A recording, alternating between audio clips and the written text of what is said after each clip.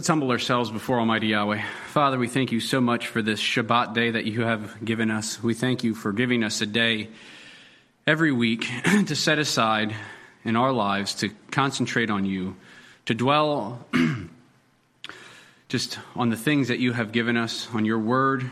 We thank you for fellowship, Father, and we just pray that you would be with us all as we continue to study your word. We ask this prayer in Yeshua's name. Amen. Hallelujah. You may be seated.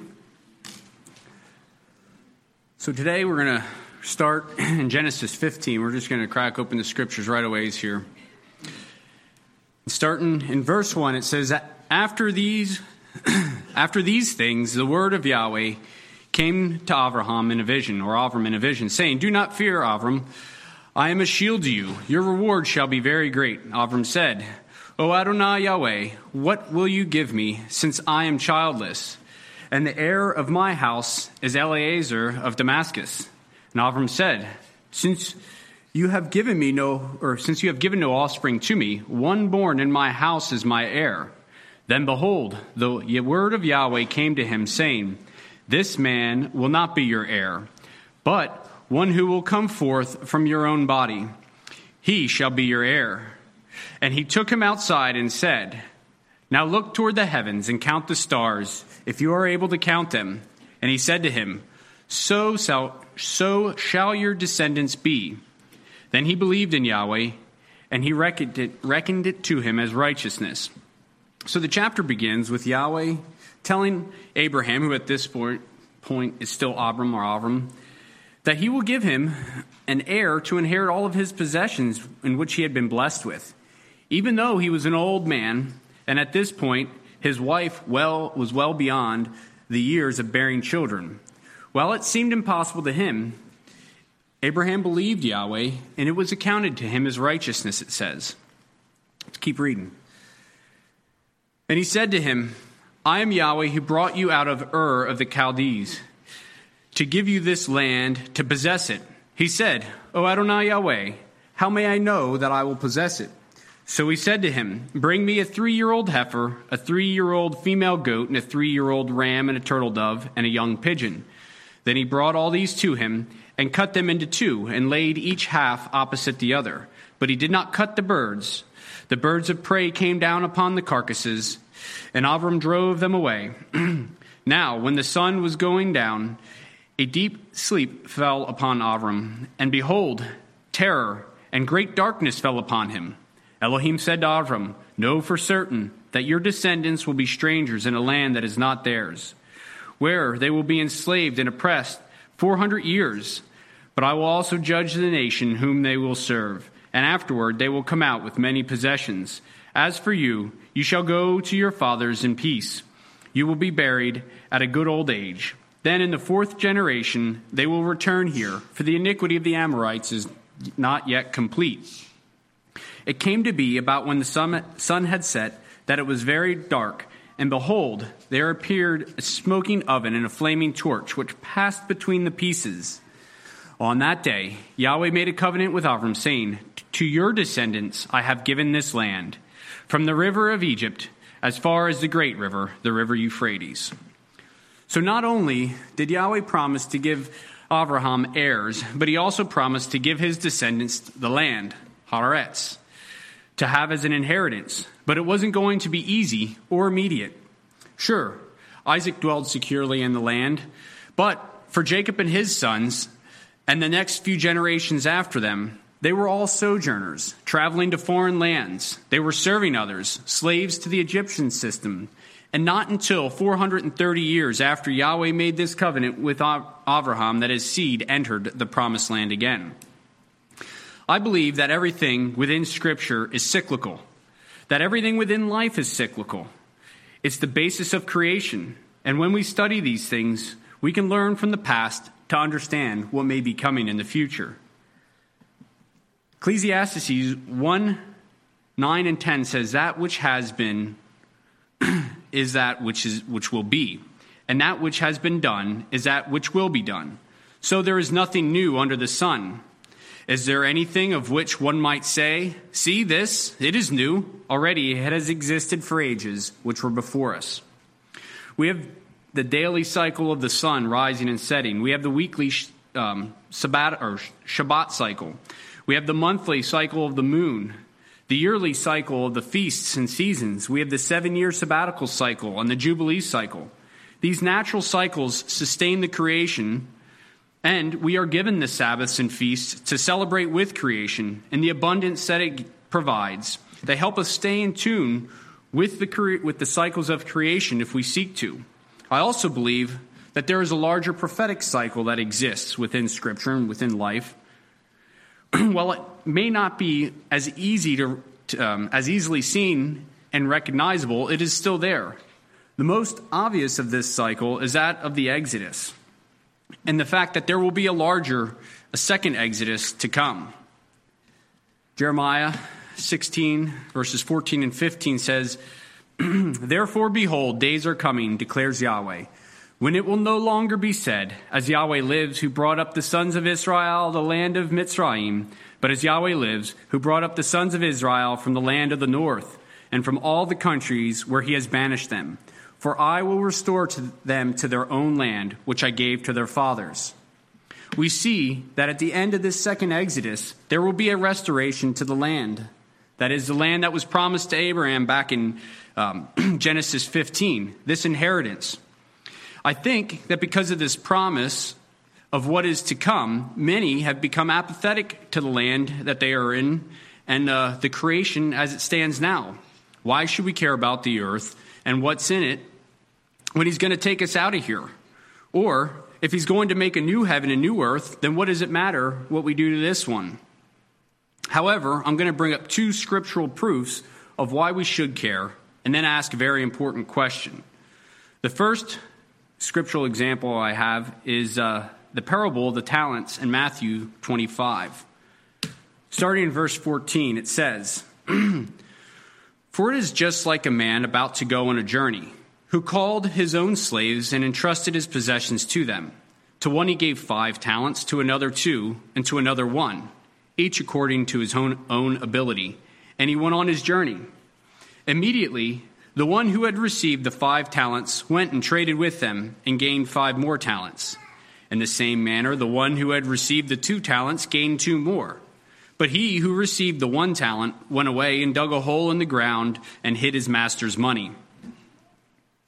Now, after a long time, the master of those slaves came and settled accounts with him. The one who had received the 5 talents came up and brought 5 more talents, saying, 'Master, you entrusted 5 talents to me. See, I have gained you 5 more.'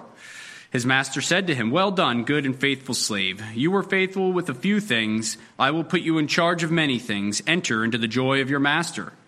Also, the one who had received the 2 talents came up and said, 'Master, you entrusted me with 2 talents. See, I have gained 2 more.' His master said to him, 'Well done, good and faithful slave.'" I gotta switch there. Yep. "You were faithful in a few things. I will put you in charge of many things. Enter into the joy of your master.' And the one also who had received the 1 talent came up and said, 'Master, I knew you to be a hard man, reaping where you did not sow, and gathering where you scattered no seed. And I was afraid and went away and hid your talent in the ground. See, have what is yours.' But his master answered and said to him, 'You wicked, lazy slave, you knew that I reap where I did not sow and gather where I scattered no seed. Then you ought to have put my money in the bank, and on my arrival I would have received it back with interest. Therefore, take away the talent from him and give it to the one who has 10 talents. For to everyone who has, more shall be given, and he will have an abundance. But from the one who does not have, even what he does have shall be taken away. Throw out the worthless slave into the outer darkness. In that place there will be weeping and gnashing of teeth." The moral of this parable is we will be judged by what we do with what we are given right now. I believe this means both physically and spiritually. And actually, to me, these 2 things are inseparable. Because Yahweh created all things, he created the physical or natural world around us, including our bodies, which are the vessels for the breath of life in which he breathed into us, Genesis 2:7. And in doing that, he made the 2 one. And what we do in the physical affects the spiritual and vice versa. What we do in the spiritual affects our physical life. So if he gave us the earth to live on now, and if we treat it with violence by polluting, degrading, and destroying the land, or participating in a system that does, is our master going to say to us, well done, or will he call us a wicked slave? This brings me to the second scripture, Revelations 11, starting in verse 15. Then the seventh angel sounded, and there were loud voices in heaven saying, the kingdom of the world has become the kingdom of our Adon and his master, and he will reign forever and ever. And the 24 elders who sit on their thrones before Elohim fell on their faces and worshipped Elohim, saying, we give you thanks, O Yahweh Elohim, the Almighty, who are and who were, because you have taken your great power and have begun to reign. And the nations were enraged, and your wrath came, and the time came for the dead to be judged, and the time to reward your bondservants, the prophets and the saints, and those who fear your name, the small and the great, and to destroy those who destroy the earth. We are Yahweh's bondservants, bound to him, bound to the land that he created for us to dwell on. We are to be living life now as if it is the kingdom of Elohim. I'm not going to go to them, but just jot down Matthew 3:2 and Luke 17:21 and read them, study them on your own time. Since this is the case, we should be working as servants, improving the land, and also, but more importantly, the spiritual condition of those around us to build up the kingdom of Yahweh. I believe that the evil one has done a good job of separating the spiritual from the natural to be able to tear down the kingdom, because that is how he operates. He must first divide, and then he can conquer. So if we continue to think and treat the natural world like it is separate from the spiritual, we are only feeding into the lie of the enemy. And if we continue to think that our physical body is separate from our soul, we are not working toward the restoration of all things. See Acts 3:21.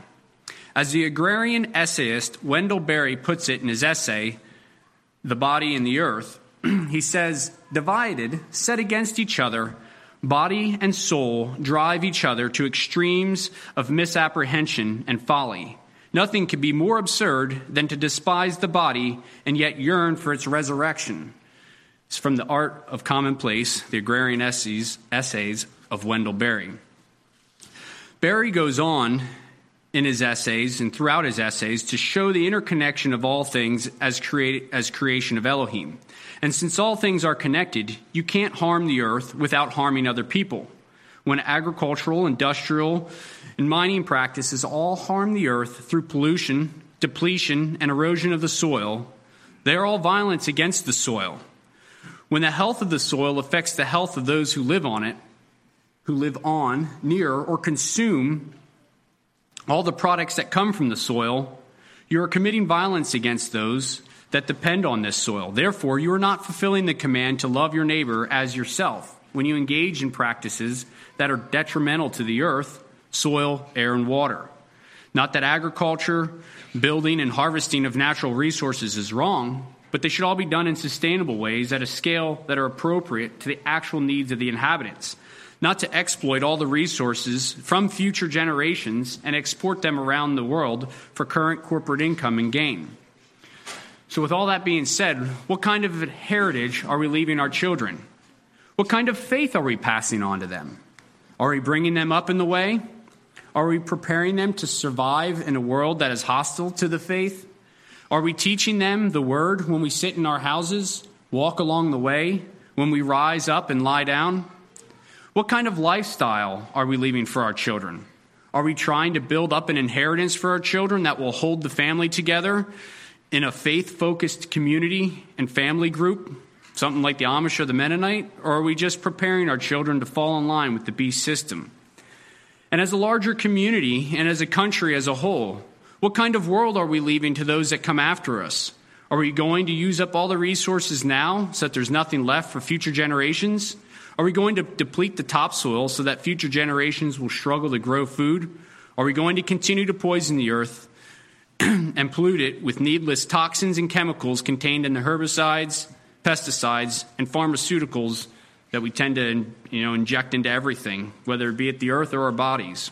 When it comes to our children, are we instructing them in paths of righteousness? I believe that as servants of Messiah, this is one of our highest callings. In fact, I believe that it is the highest calling. Paul, in his pastoral letters, states that someone who does not have his children in check, that if they are not following in the faith, or if they are unruly, Titus 1:6, that man is not fit for leadership within the assembly. And according to 1 Timothy 3:4, his children are to be in subjection with all gravity. If we don't have the means to leave our children any kind of worldly material inheritance, we can at least work to pass them on a faith that is worth living, a faith that is centered in Yahweh and his instruction in the Word. As a father with one child that is not yet a teenager, I can only actually offer a limited amount of advice. But based on my life experiences, here are some things that we can and should be doing to raise our children in the way. First off, we should read Scripture to them daily or with them daily. Get into a daily routine of family reading. This is easier for homeschool families as it should be part of their daily curriculum. Look for a daily devotional that you can do with your family. We were doing one every evening with our son. It's called Boyhood and Beyond, Practical Wisdom for Becoming a Man by Bob Schultz. It has been really good for our family, and, I'm learning from it as well. We should also be encouraging our children to read through the psalm, read something themselves, whether it's a psalm or proverb every day. Just try to, have some kind of daily reading, daily personal devotional for our children. The second thing that we can do as parents is heed the proverb and not spare the rod and spoil the child. Approach correction with love, calmly, never in anger or fury. Offer correction to your children and back it up with Scripture. Discuss their negative action with them and show them where in Scripture it's considered sin or it's inappropriate behavior. The third thing we need to do is make sure we're starting from a young age and be consistent, whether it's readings, devotion, or discipline. If we are not consistent with our children, will they actually take us seriously? The fourth thing I believe we can do is homeschool if you can. From my own personal experience, the most negative influence our children are exposed to is from the public school system. As a child growing up in the public school system, that's my belief. And it comes from other students, from the pressures they seek, but anymore it's from the teachers and the system itself, the things they want to teach our kids in school. The fifth thing you can do, I might get some feedback against this one, but get rid of your TV.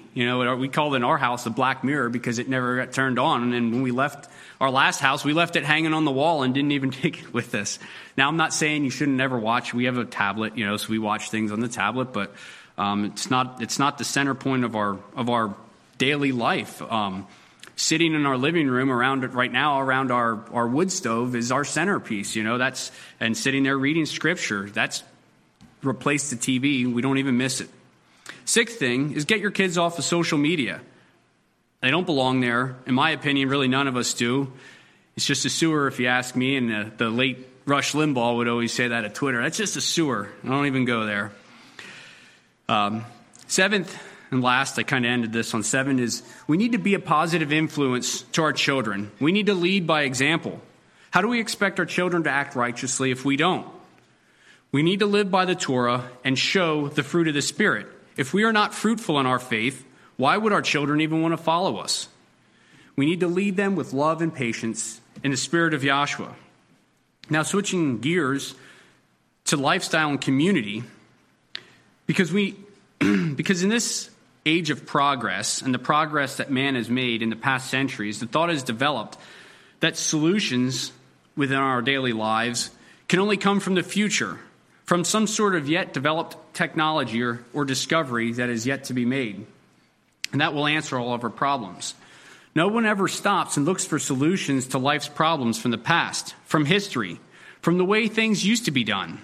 Mainly, that is because there's no gain in that for the industrial economy. They need something new to sell to the public to ensure that they will make more money. An extreme case in point in this is the mission to Mars. So according to Elon Musk, who has SpaceX, and many other people that side with him, We need to be looking to Mars because, quote, it is essential for the future of humanity. And also, quote, he says that we need to establish a permanent presence on Mars in order to ensure the survival of our species.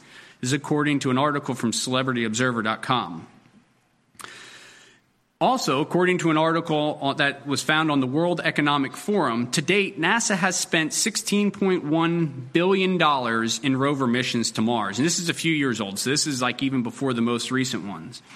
And on NASA's own website, they have set a goal to have a manned mission to the Mars by the early 2030s. That will cost who knows how much. They don't even put the price tag on there. But if it's any indication, during the 1960s, NASA spent $21.4 million to get to the moon.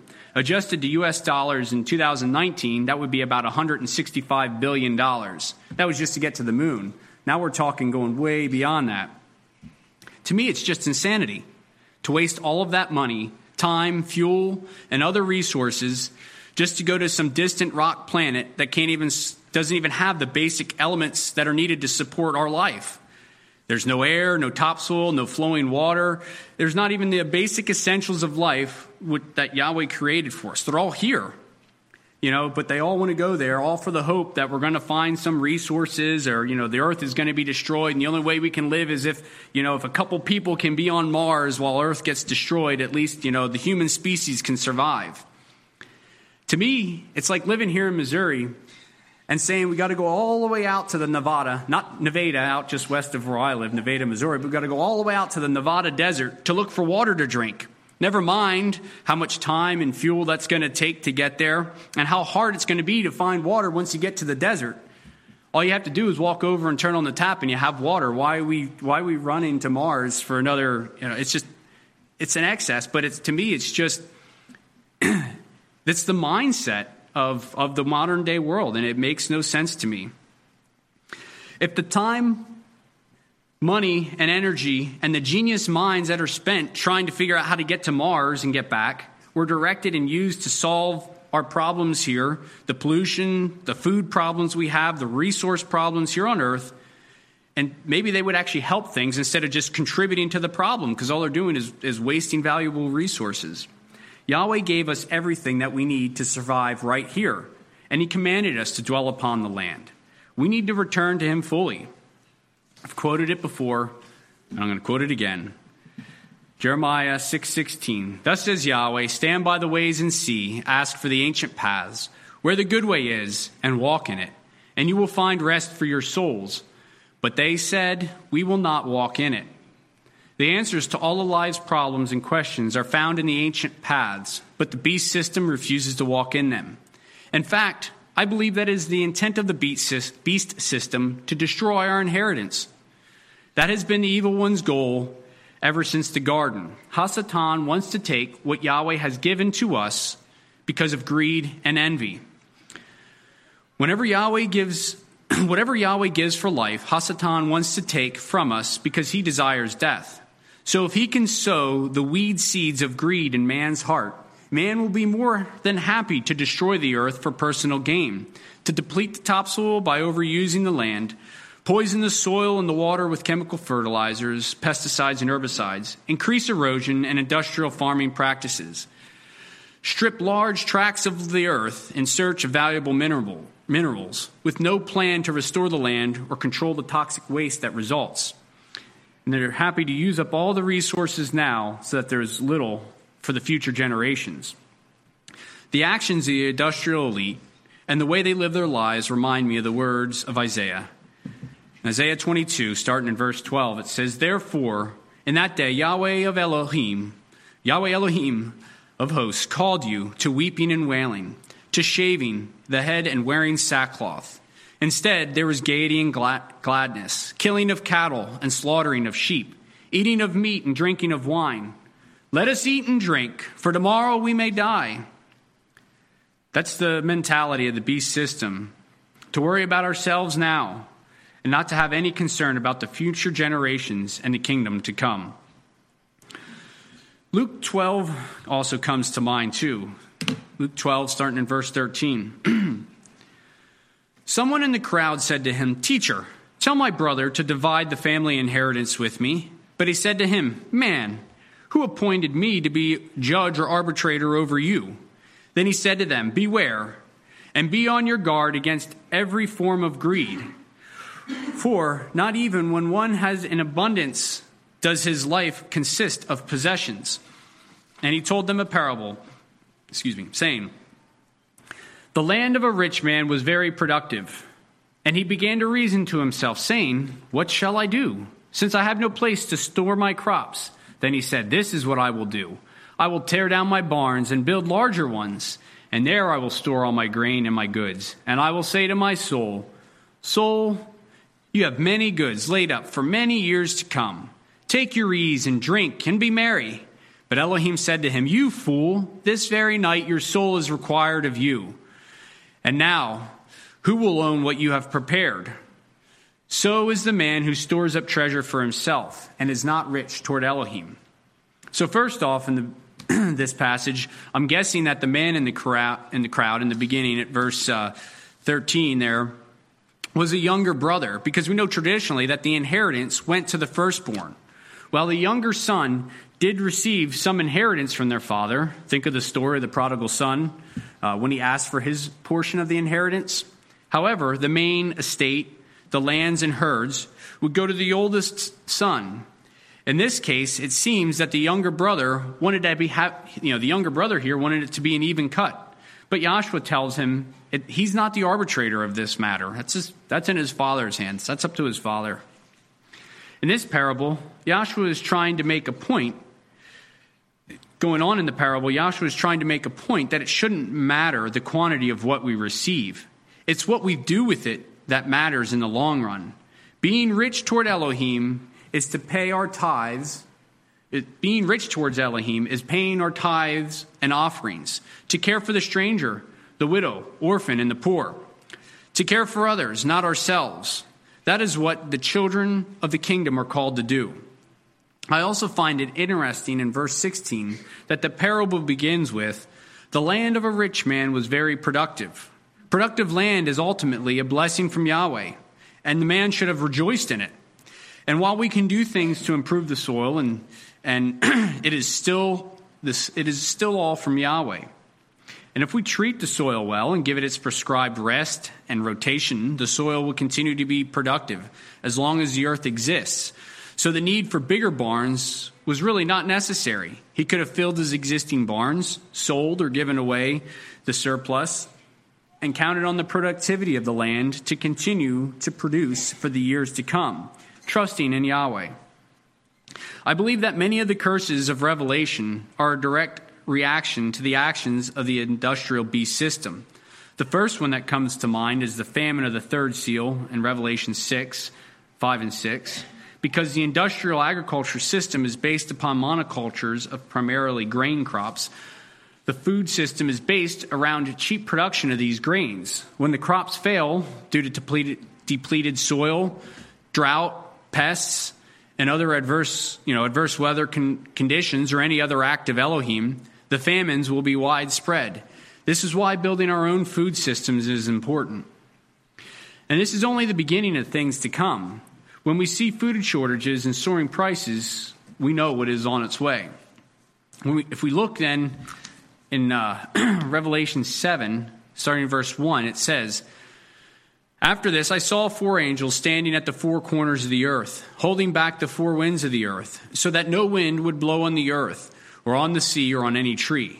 And I saw another angel ascending from the rising sun, having the seal of the living Elohim. And he cried out with a loud voice to the 4 angels to whom it was granted to harm the earth and the sea, saying, Do not harm the earth or the sea or the trees until we have sealed the bondservants of our Elohim on their foreheads.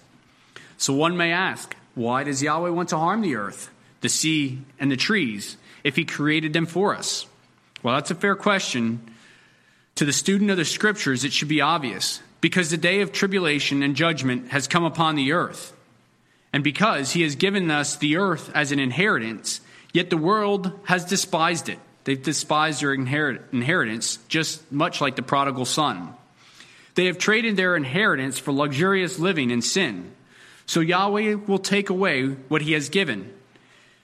If we won't care for it and honor and treasure it, he will destroy it so that we know how helpless we are as humans without the things that he created for us. This verse should be a herald to us. It should inspire us to work hard at becoming his bondservants, a bondservant of Messiah, bound to him, to the land, and willing to lay down our worldly lives and serve him. Let's turn over now to chapter 8 of Revelation, starting in verse 6. And the 7 angels who had the 7 trumpets prepared themselves to sound. The first sounded, and there came hail and fire mixed with blood, and they were thrown to the earth. A third of the earth was burned up, a third of the trees were burned up, and all the green grass was burned up. This will be devastating. Can you imagine a third of the earth being burned up? The impact that it will have on timber for building, on fruit trees, and the pasture and crops. Thayer's Greek lexicon brings more clarification to the word for grass. It actually means herbage, hay, and can refer to growing crops. So if I'm reading this correctly, it's saying that all the crops will be destroyed, which is a direct strike at the industrial agricultural system. While we're talking about tribulation and things being burned up, I want to take a quick look at Luke 23, starting in Luke 3:31, but we're going to actually start in verse 26. And to set this up quickly, this was when Yahshua was bearing the stake on his way to be put to death. Picking up in verse 26, it says, "When they led him away, they seized a man, Simon of Cyrene, coming in from the country, and placed on him the stake to carry behind Yeshua. And following him was a large crowd of the people, and of women who were mourning and lamenting him. But Yahshua, turning to them, said, 'Daughters of Yerushalayim, stop weeping for me, but weep for yourselves and for your children. For behold, the days are coming when they will say, Blessed are the barren and the wombs that never bore, and the breasts that never nursed. Then they will begin to say to the mountains, Fall on us, and to the hills, cover us. For if they do these things to the green, or when the tree is green, what will happen when it is dry?' I've often pondered the meaning of what Yahshua is saying in this verse. But recently I read a short article that shed some light on it, and now it makes much more sense. In Yahshua's time, there was a scriptural interpretation method known as Kal v'Hamur, meaning from the minor to the major, or how much more. Within this interpretation, many analogies to the physical natural world were made, and in this case, the green trees actually represented a righteous person because it is alive, and dry wood represents a wicked person being dead in their trespasses.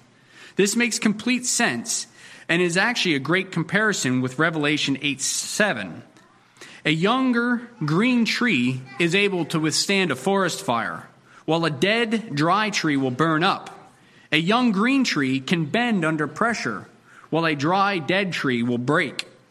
While we will face this tribulation to come, we will be able to withstand it.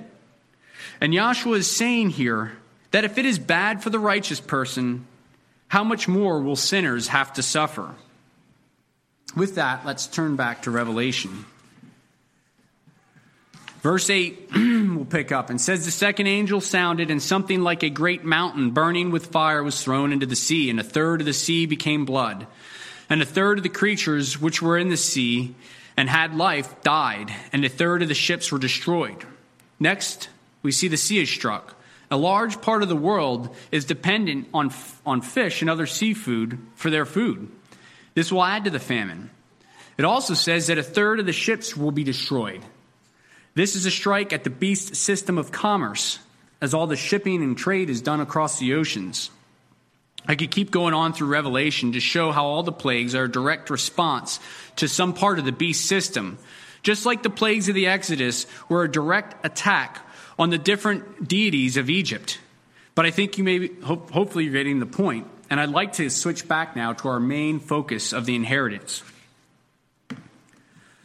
Psalm 16, verses 3 and 6 says, As for the saints who are in the earth, they are the majestic ones in whom is all my delight. The sorrow of those who have bartered for another mighty one will be multiplied. I shall not pour out their drink offerings of blood, nor will I take their names upon my lips. Yahweh is the portion of my inheritance and my cup. You support my lot.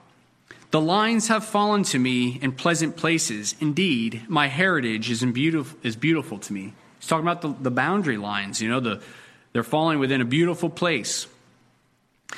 And this is the one thing that I want us all to remember from this, that Yahweh is a portion of our inheritance. And what lies beyond this current age and the kingdom to come is far more than what we can ever imagine here and now. Like I said earlier with the parable of the talents, we must show ourselves worthy of what we have been given now. We must also show ourselves faithful of the smaller, littler things entrusted to us now, so that we may be worthy of the bigger, larger things in the kingdom to come. Right? It's the principle that we just talked about, from the minor to the major. Now, someone might come up to me and afterwards and say, Joshua, this is all great about this whole earthly inheritance and taking care of the earth and all the things like that, but Yahweh is my inheritance, so why am I concerned about any kind of earthly things? Well, I know that Revelation 20, verse 6 says that those who are part of the first resurrection are to be priests to Yahweh. I don't know how this would disconnect us from the natural world that Yahweh creates, both now and in the kingdom. Some may say that priests, or the Levites more specifically, do not get an inheritance. While they were not apportioned their own territory, they did receive towns. And they did receive lands around these towns, along, a certain amount of common land, for them to be able to grow for their own sustenance. And that land, the priest's pasture and fields around their towns, were not to be sold. So it would always be an inheritance for their children. If we look in Leviticus 25, starting in 32, it says, notwithstanding the cities of the Levites and the houses of the cities of their possessions, may the Levites redeem at any time. And if a man purchases of the Levites, then the house that was sold and the city of his possession shall go out in the year of Jubilee. For the houses of the cities of the Levites are their possession among the children of Israel. But the fields of the suburbs and of their cities are not to be sold, for it is their perpetual possession. We'll look at this. We'll look at the inheritance of the Levites in the kingdom in just a little bit. Also, just because we may become priests doesn't mean that we shouldn't care about the creation. In fact, I believe it's the exact opposite. Because if I'm polluting and defiling the land, which will become the inheritance of another, then I'm not loving my neighbor as myself. And therefore, I'm not even worthy of being called a priest. With all that being said, I'd like to remind everyone what Joshua said about our inheritance. Matthew 5:5, he says, blessed are the meek, for they shall inherit the earth. And Matthew 19:28, Joshua said to them, truly I say to you, that you who have followed me in the regeneration, when the Son of Man will sit on his glorious throne, you also shall sit upon 12 thrones, judging the 12 tribes of Israel.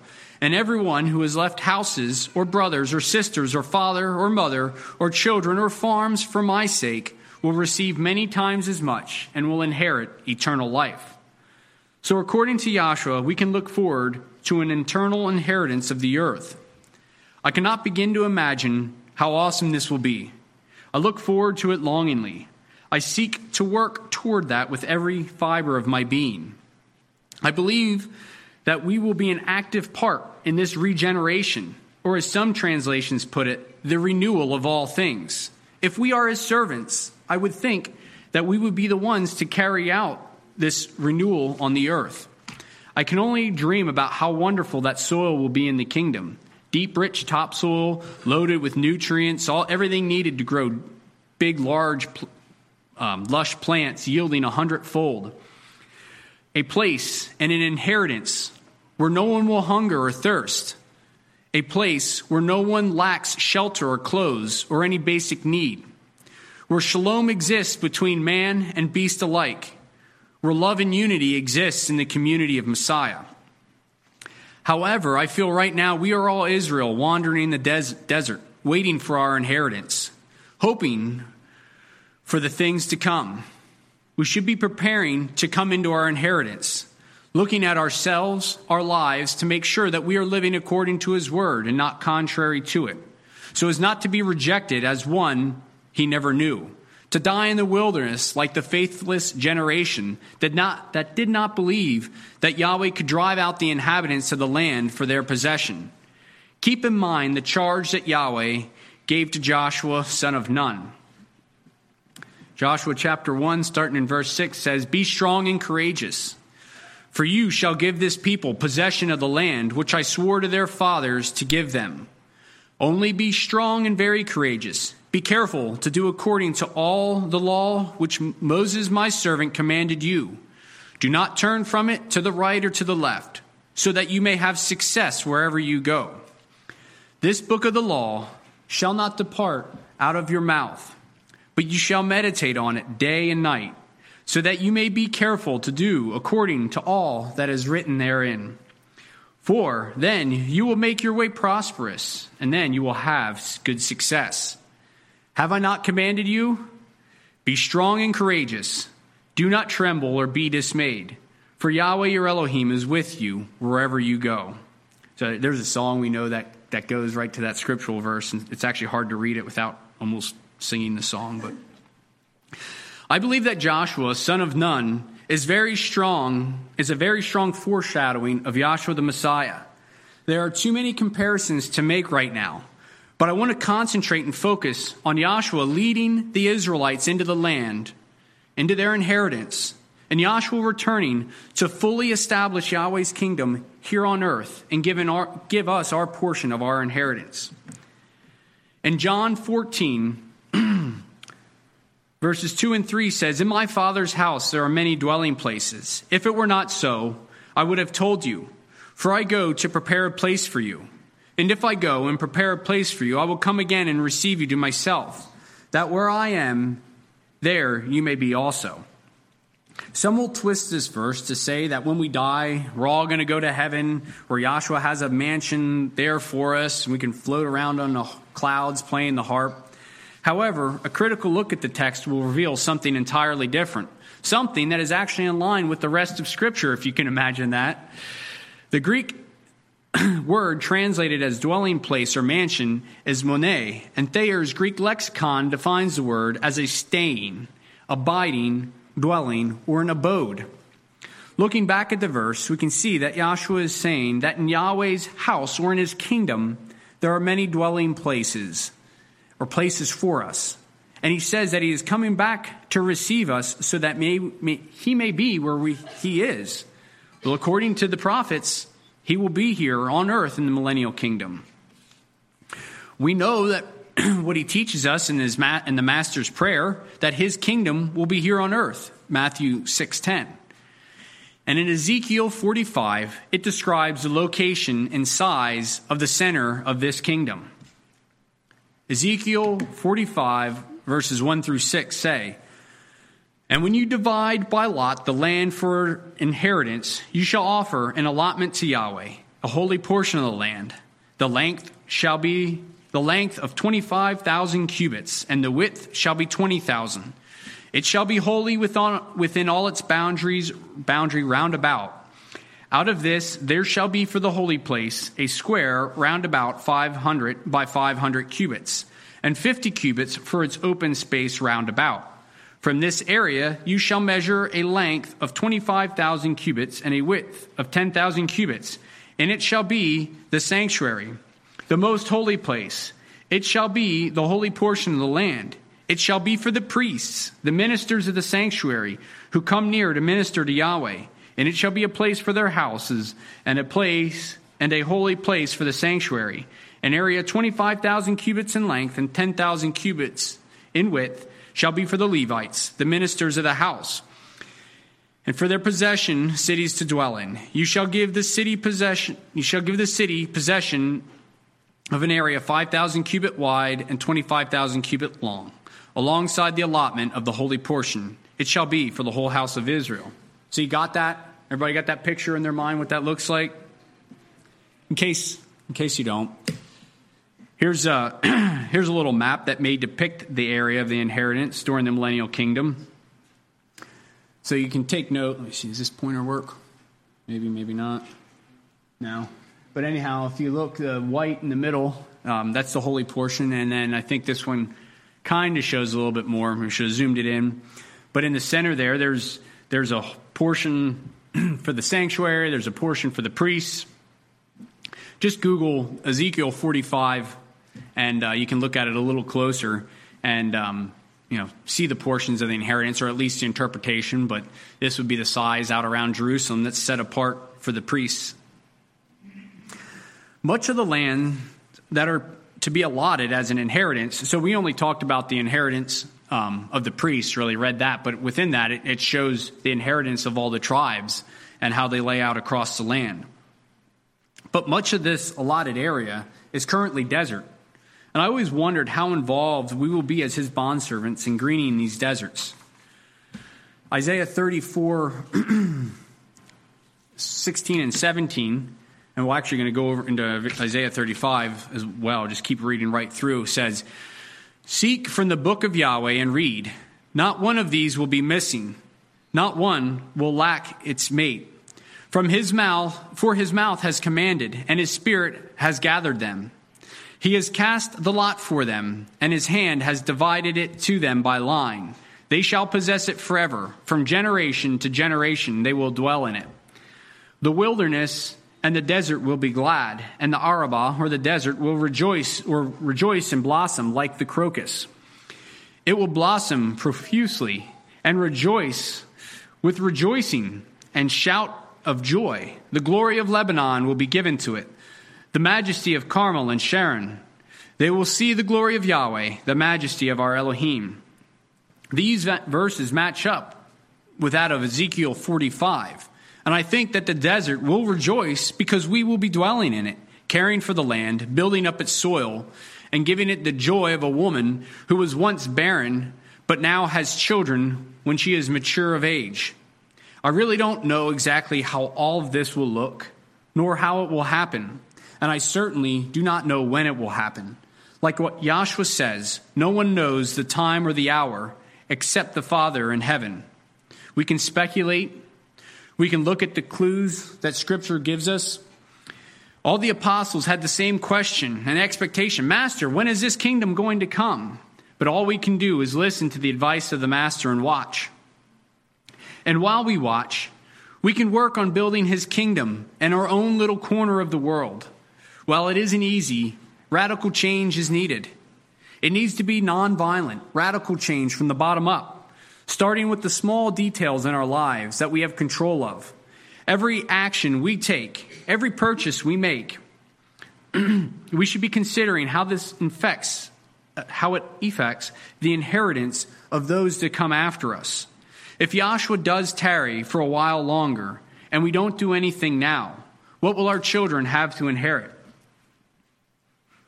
Proverbs 13:22 says, "A good man leaves an inheritance to his children's children, and the wealth of the sinner is stored up for the righteous." So what are we leaving our children? I pray that this message was a blessing to you, and that you will meditate and consider every aspect of your life. And more than anything, that you will fear Yahweh and seek him. And I will leave you with this. Psalm 25:12 and 13 says, "Who is the man who fears Yahweh? He will instruct him in the way he should choose. His soul will abide in prosperity, and his descendants will inherit the land." May Yahweh bless you.